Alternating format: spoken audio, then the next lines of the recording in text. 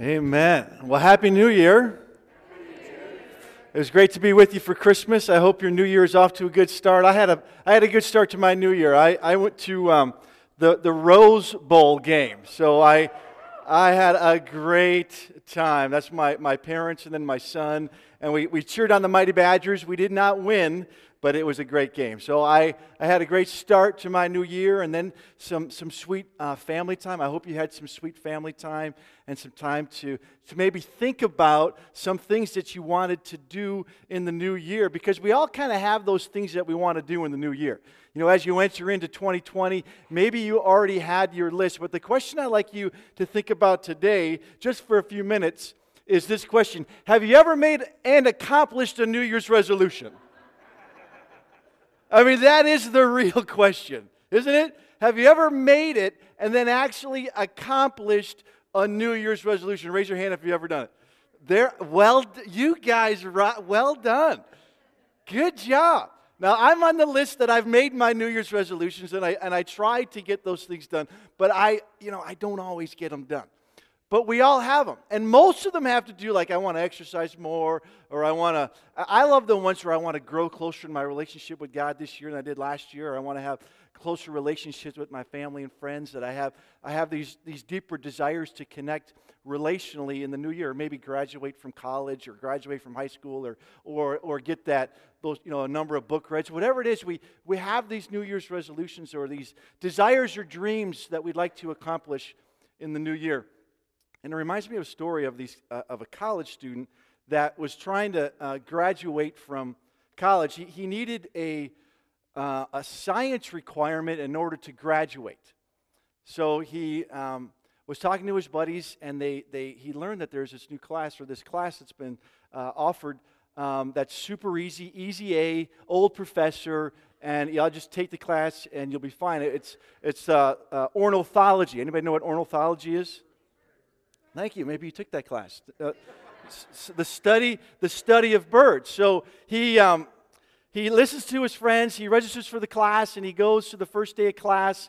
And to his dismay, the old professor that was super easy retired, and so there was a new sort of recent graduate of ornithology that was just fired up about birds. And so he goes to the class, and he gets the syllabus, and he's like, "No, my word!" I mean, he's got papers to write, he's got projects to do, he's got books to read, pop quizzes, major exams. He's like, "This is crazy.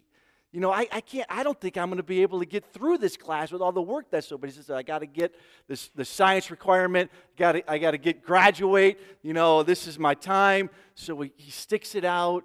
He's getting through the class. He's holding a D, for a diploma. He's just getting by. But he gets to that final exam, and he's got to pass the final exam. So he goes into a major auditorium, like 500 people. He sits down, and the exam is face down. So he sits down and flips it over. And on the exam are pictures of bird legs. And the instructions read, "Identify the bird based on its legs." That's what he said. He's like, I can't believe this. Like, this is crazy. I just see this stupid science requirement. I had to take this class, and I barely passed it. He's like, I'm not even going to. So he's like verbalizing some of his frustration, and the professor's like, quiet down. This is an exam.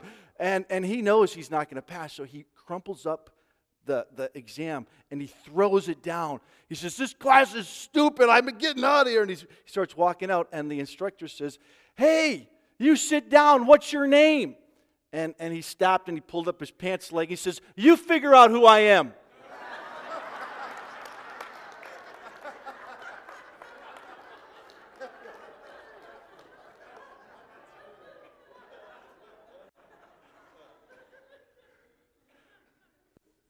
We all want to be known, don't we? We all want to be known. Nobody wants to be like a number. No one wants to feel like a number. No one wants to be a face in the crowd. No one wants to be that student that the professor doesn't know, or in the church where you're not known. We all want to be known. So as you enter into this new year, there are dreams, there are desires, there are goals that we have to be known. Right? Not just to graduate from college or graduate from high school or get that degree and whatever or get that promotion. We have desires, dreams to be known by God, to be known by one another, to experience community. I was with my family, and we have a little bit of a tradition where we have a family mission statement that we talk about and pray over, and then at the beginning of the year and sometimes at the beginning of the school year, I'll say, what are your dreams? What are your desires? How are you going to live on mission? What are some goals that you have? And so my kids wrote down some of their goals, and one of them says, I want to have a good morning routine. I want to keep in touch with friends and then hang out with and make some new friends. One says, I want to go to Africa this next year. And one says, I want to live for God. I want to graduate from high school and go to Cal Poly. And then, I can't read my kids' writing there, so I want to hang out with my buddies. I want to grow deeper with Colin and Will and Rob. And he spoke down some, I want to improve in school. And they have these dreams and these goals. So then I shared with my family, and so I'm just going to kind of let you into the Erlenborn family, what my goals are, what my dreams are, what I would like to see in 2020. And it's been, I think, 3 words that God has pressed on me the last maybe 6 months.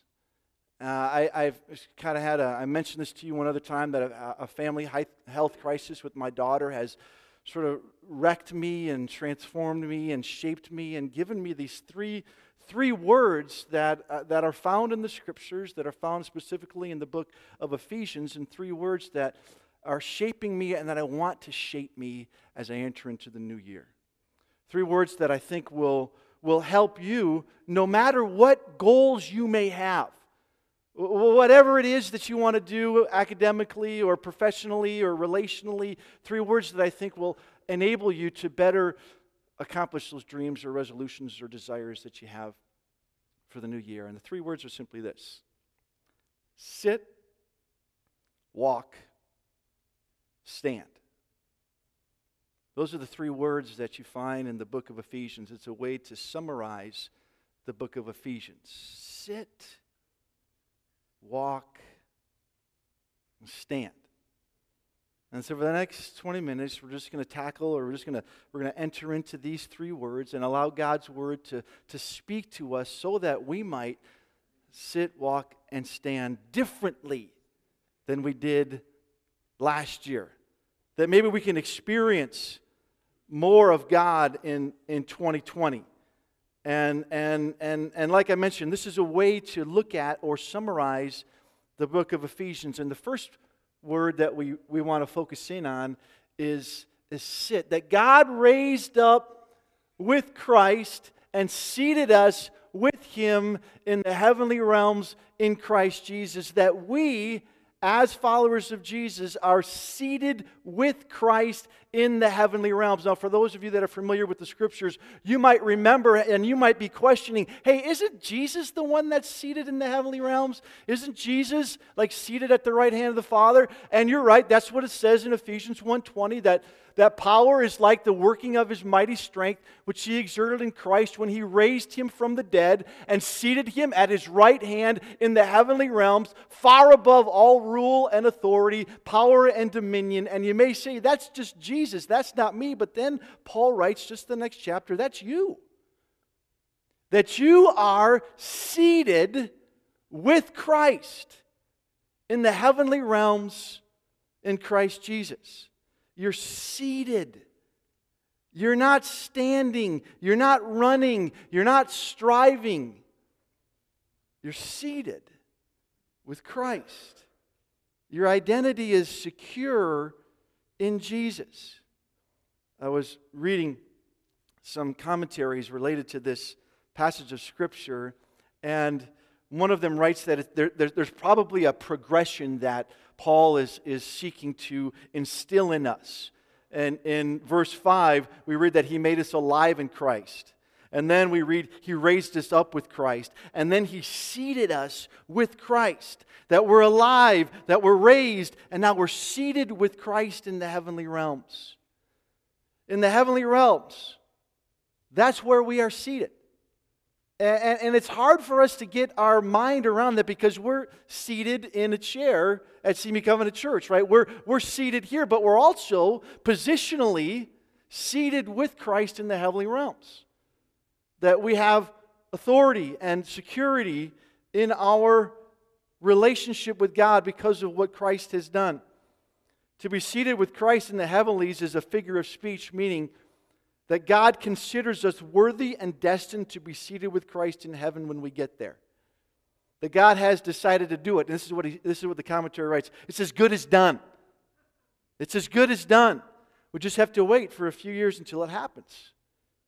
And the significance of being seated with Christ is much the same as being seated at the head of a table of a banquet, where there are many important people. It's an honor and a privilege. And it marks you as one of the most important people around the table. Now, we will be important in heaven. And how important will you be? Well, you'll be seated with Christ, like as one of the king, queen, ruler. You already have power to rule. Positionally, your status is that of seated with Christ in the heavenly realms. Your worth and value does not come from what you do or what you own or how much money you make. It's not based on your performance. Your identity, your worth and value rests in the truth that you're seated with Christ in the heavenly realms. You're positionally with Him, with power and authority to rule. For me, as I enter 2020, and as I've reflected on this passage the last number of months, seated with Christ, sitting with Christ begins in the morning. And most of you know this. Most of you do this. This is the source. This is the beginning. There's a progression here. We sit, and then we walk, and then we stand. But it starts with seating. It starts with sitting down and understanding who you are and your position, your place, your identity in Christ. To be seated begins in the morning, where we talk to God. Remember, prayer is talking to God, and Bible reading is God talking to us. Where we open up the Scriptures and we allow God to speak to us through His Word, and we remember who we are and who He is. And we remember truths that I can't control my day, but God can, so I'm going to let Him. That God is big and that I am small, and God is powerful and I am not, and I can surrender. See, that's the power of seated. That's where you go. When you're seated with Christ, when you're aware that God has paid, you're alive with Christ, you're raised with Christ, you're seated with Christ in the heavenly realms, your position is made secure, His love for you is secure, you can let go and surrender.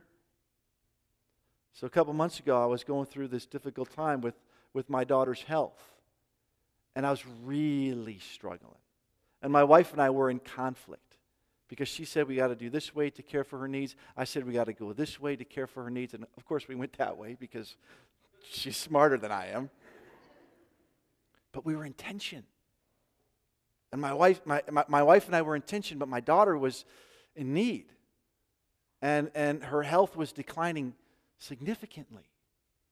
And so we ended up placing her in hospital care, and we got the right doctors around her. And the crazy part is this is not new for my daughter. She went through cancer, and she walked through leukemia. And so I'd been there before, but this was different. Before I could, she was young, I could hold her, I could protect her, I could be with her. This is now she's older, and I was more removed from her care. And it just crushed me as a dad. And so I had this moment with God where I was wrestling and struggling and trying to figure out how to do this. And I heard this word, just let go. Let go.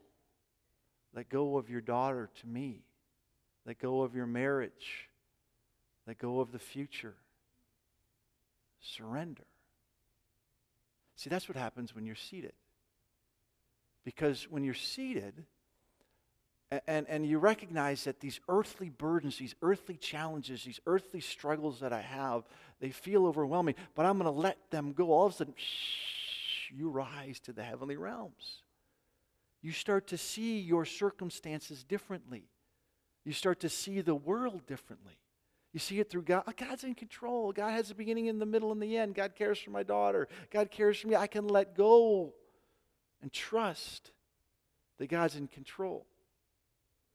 See, if you want to enter into 2020 with some power, if you want to enter some 2020 with some peace, you got to start off your day seated. Seated, aware that your position is in the heavenly realms. And as you let go of the circumstances, of these earthly circumstances in your life, you'll rise up and you'll walk in that power and confidence of being alive and raised and seated with Christ in the heavenly realms. And your future glory will be with Him because He's writing the story. We're in mid-story right now, but He's going to come back and make all things new. And we're going to be reigning with Him forever and ever. So the first thing that we talk about, or the first thing I want to remind you, the first thing I want to invite you into is to be seated. But don't stay there. You can't stay seated all day. You got to go to this next word that God gives to us in Ephesians chapter 5, and that's this. Follow God's example, therefore, as dearly loved children, and walk in the way of love, just as Christ loved us and gave Himself up for us as a fragrant offering and sacrifice to God. I love to walk. Any walkers in the room? There's a number of you. We love walking outside, walking along the beach. There's that great James Taylor song, "I'm a walking man." See the walking man walk, right? There's this movement to walk, but God says, I want you to walk in a particular way. I don't want you to wander. I don't want you to walk aimlessly. I want you to walk on purpose. I want you to walk in a particular direction. I want you to walk in the way of love. In all your relationships, in all the interactions that you have at school, at work, at home, I want you to walk in love. I don't want you just to sit. I don't want you to wander. As you enter into this new year, I want you to walk in the way of love just as Christ loved us and gave Himself up for us as a fragrant offering and sacrifice to God. That Christ gave Himself for us. That God so loved the world that He gave. He gave us His Son. He loves us that much. A really close friend of mine has yet to experience the powerful love of God and experience the forgiveness for her sins. And she's a dear friend, and she's also had some challenges this past year, as we all have, but her circumstances were particularly difficult, where her husband committed a crime, a white-collar crime, ended up in prison, and for the last 2 years, she has yet to forgive her husband for the crimes that he committed. And it's killing her. And it's crushing her. And she and I talk regularly, and I give her instructions, and I give her books to read, but she has the hardest, and she has yet to do this, forgive her husband for the ways, for the things that he did and how that's affected the children and their family. And she can't forgive him. And the reason why is because she has yet to experience Christ's forgiveness. See, because once you realize that God so loved you and gave Himself up for you as a fragrant offering for you, once you realize that God sacrificed His Son for you so that you could experience forgiveness, I mean, it's like, of course I can forgive the person that wronged me. Because look at how I treated God. Look at how I walked away from God. Look at how I shook my fist at God. Look at how I disobeyed God or acted as if everything was okay when I knew it wasn't His side. See, once you experience God's forgiveness, then you can forgive those that have wronged you. Then you can walk in the way of love. And many of you, most of you, have experienced Christ's forgiveness for your sins. You know, whether you were a child or whether you're older in life, and maybe even David. You remember what David did on Christmas Eve? Who was here for Christmas Eve, that first service? Wasn't that fantastic? David shared a bit of his story and how he, learned about God through this church and through the worship music. And then he put his faith in Christ and with a conversation with Matt. And he's growing now in his relationship with God. And you are there. And if you're not there, we can talk more after the service on how you can have a relationship with God through Jesus Christ. But most of you have experienced that. See, because you have experienced God's love, you can love. Because you've experienced God's forgiveness, you can forgive. Because you've experienced God's generosity, radical generosity, you can be radically generous in your life. You can love. You can walk in the way of love because you've experienced His love in your life. And isn't that what you want for 2020? Isn't that what you want? If you could have one word that would mark your year, like if we got together a year from now and someone said, hey, I was watching you, Joe, and there's one thing that I would say marked your life. It was a way of love. We should be like, oh man, that's amazing. Wouldn't that be amazing? Isn't that what you want, Joe? Absolutely. I want my life to be marked by love. At the end of the year, could you say, yeah, and this is how it is. This is how first you're seated, and you remain seated, and you let go of the earthly circumstances. You rise up, and you recognize, I'm loved. I'm forgiven.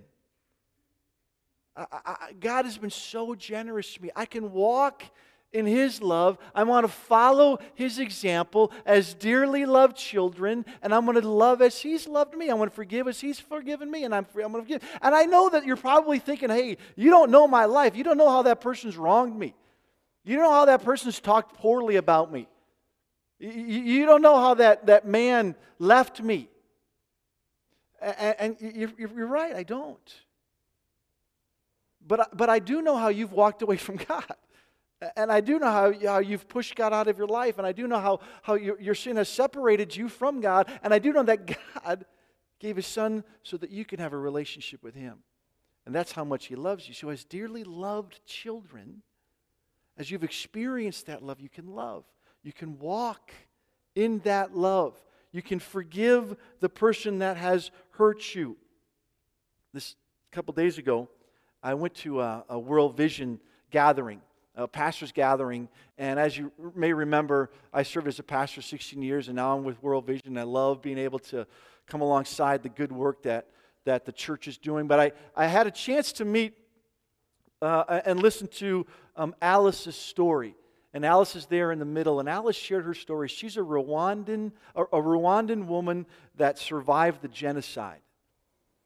And she described her story, and it just wrecked me, the trauma that she had to endure. Where, a man that was in her grade school that she grew up with happened to be from a different tribe, and his tribe then slaughtered her tribe, and over 1 million people were killed. And she got, you can't see it, but a machete cut off her arm, and then the man came and cut her daughter in half, and she fled into the woods for 3 weeks, and they thought that she was dead, and she survived this horrific time. And I heard her story just 2 days ago, and as she was describing it, you couldn't help but just fall almost in tears and agony. And then she said, and I forgave the man that cut off my arm and killed my daughter and killed my family. And this is how it happened. As World Vision and other organizations were coming alongside the local church, this man went through a healing process, and he found Alice and went up to her and asked, will you forgive me? And Alice said, literally, she fainted, like at that moment. And 2 weeks later, she went and found him and then said, I forgive you. Because she experienced God's forgiveness. She experienced God's love. She experienced God's presence in her life in such a way that she could forgive the man that killed her child. That's what Jesus is saying here. That's what Paul is saying to you. I want you to walk in the same type of love. I want you to forgive the people that has hurt you. Because that's how we can experience God's presence and power in our lives in 2020.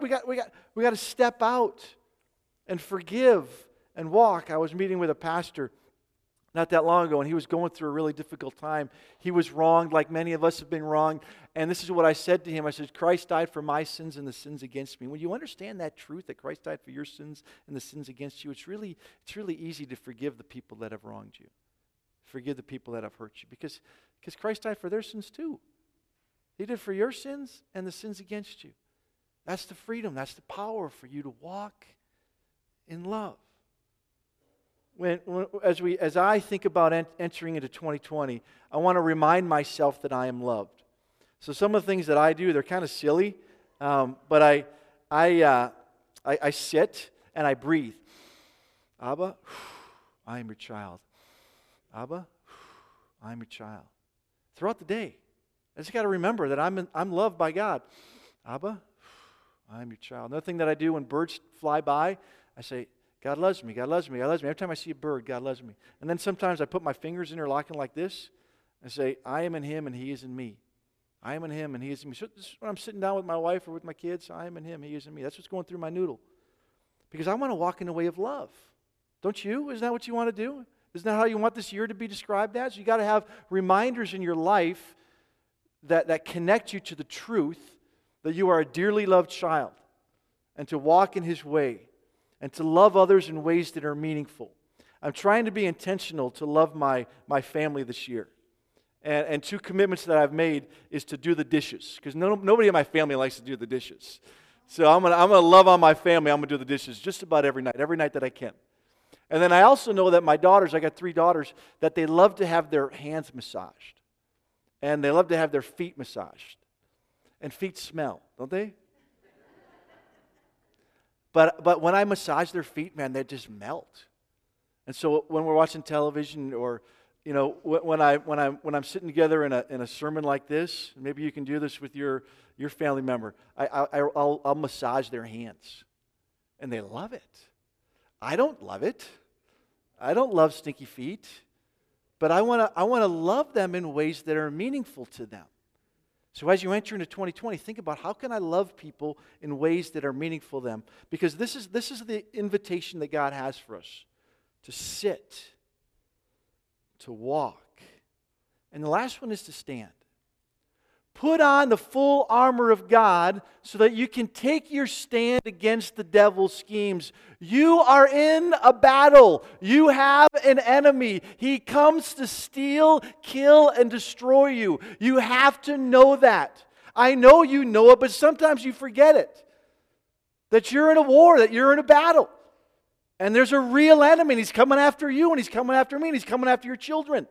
He's coming after your dreams. He's coming after those goals, those resolutions that you have. He doesn't want you to accomplish those things. He's your enemy. So what do you do against your enemy? He says, stand. Oh man, Ephesians 6. Read it. Memorize it. Meditate on it. Stand. Take your stand. You don't even have to attack the enemy. Just stand firm. Stand firm in the truth of who you are. Stand firm for justice. Stand firm for what's right. Stand against the devil's schemes. Because the enemy is real. He's coming after you, and he's coming after me. I mentioned that this has been a challenging time, and I want to read a journal entry that I have to let you in a bit on how God has been speaking to me.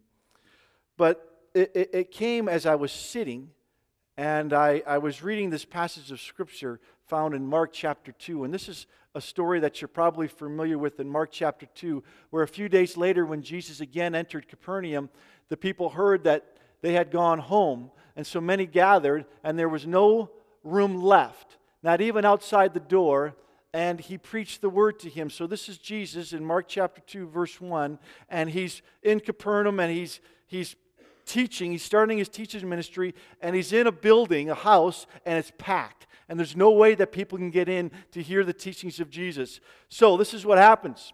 Some men came, bringing to him a paralytic, carried by 4 of them, and since they could not get him to Jesus because of the crowd, they made an opening in the roof above, and roof above Jesus, and after digging through it, lowered the mat the paralyzed man was lying on.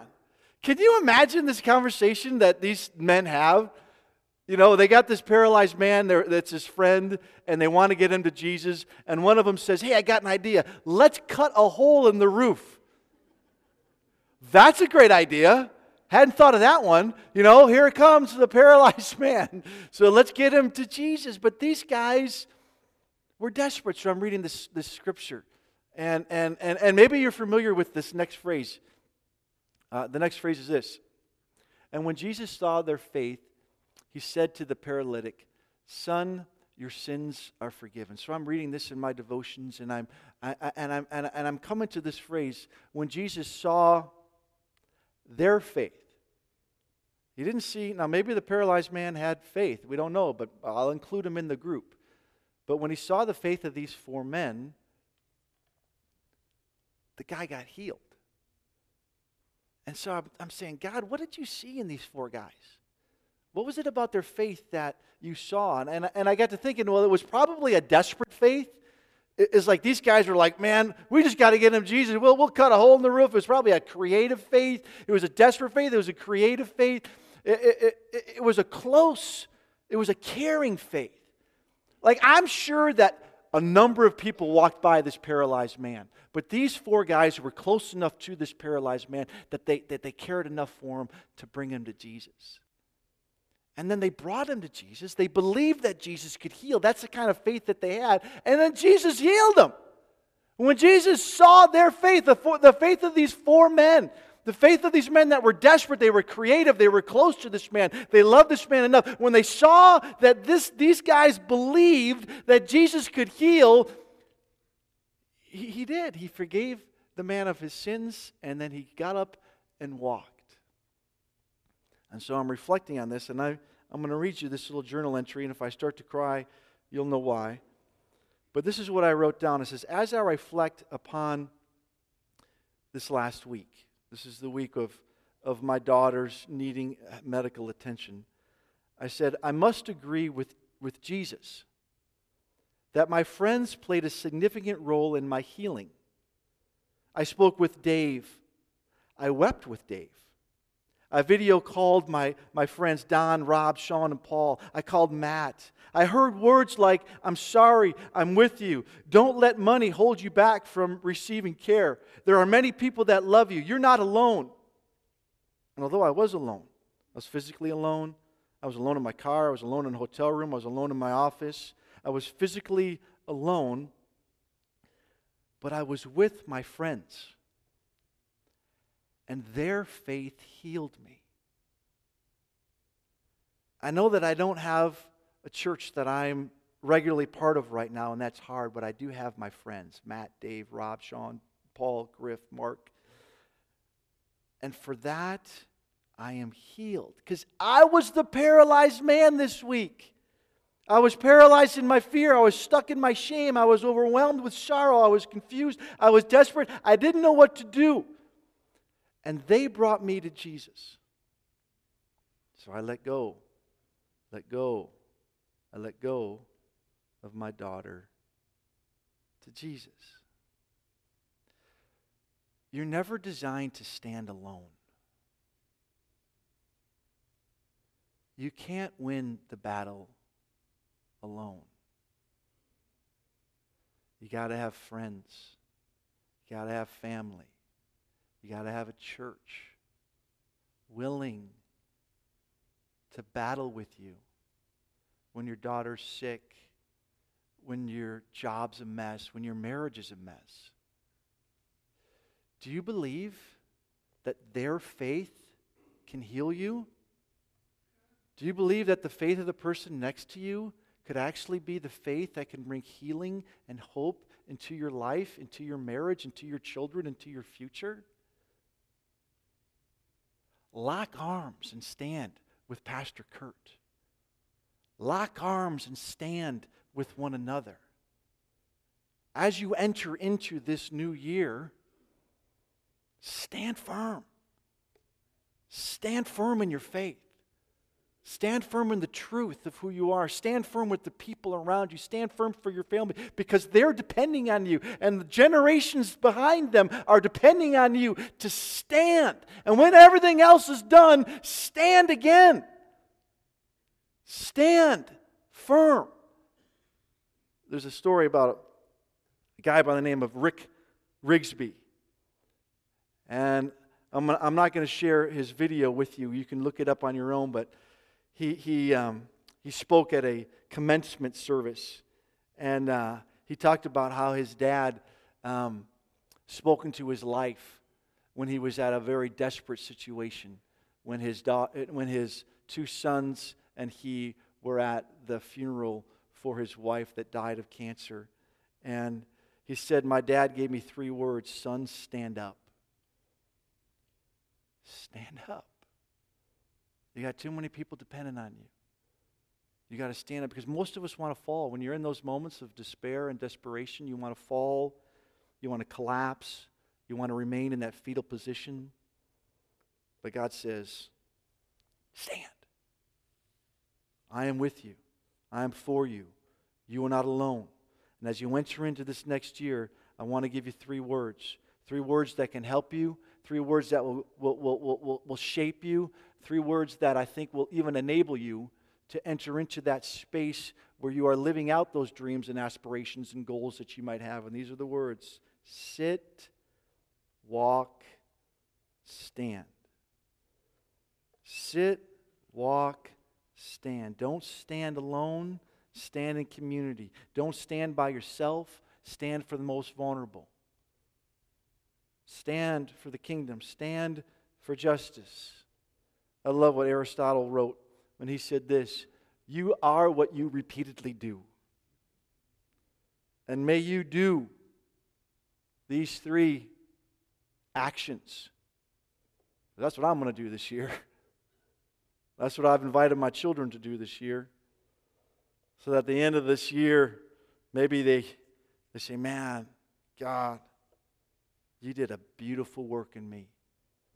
Because I sat alone with you. I downloaded all the things I needed to surrender. I started walking in love and grace and forgiveness, and I stood my ground against the evil one and his desires. And I didn't stand alone. I stood in community. I stood with my family. I stood with my church. I stood with my brothers and sisters. And we overcame together. As the worship band comes up, I just want to pray for you and ask that God will bless you as you enter into this new year. God, we just acknowledge that you are good, that you are great, that you are worthy, and that you are with us, and that we are not alone. And I thank you for your word. I thank you for the truth in your word. I thank you for the power of these 3 simple words. Sit, walk, stand. And I ask, Father, that as Simi Covenant Church enters into this new year, that they could sit in you, walk with you, and stand together with their new pastor and be the light in a fresh way to this community. They could stand together against the sickness in people's lives, against the challenges of marriage, that they could stand in unity for the sake of the least of these, for the sake of the children that don't have access to water, for the sake of those that don't have access to Christ, Lord, that they could stand together in power and in grace and in truth. Because that's what we want, Jesus. That's what we long for. And we ask that your will would be done and that your kingdom would come on earth as it is in heaven. And we ask this in Jesus' name. Amen. as the ushers come down to receive the offering, I just want to remind you that all we have is a gift from God, and we just give back to Him what is rightfully His to express our faith, our trust in Him. So give generously, give cheerfully, and give your gifts to the Lord, and reflect upon those truths as Jay and the band sing the song.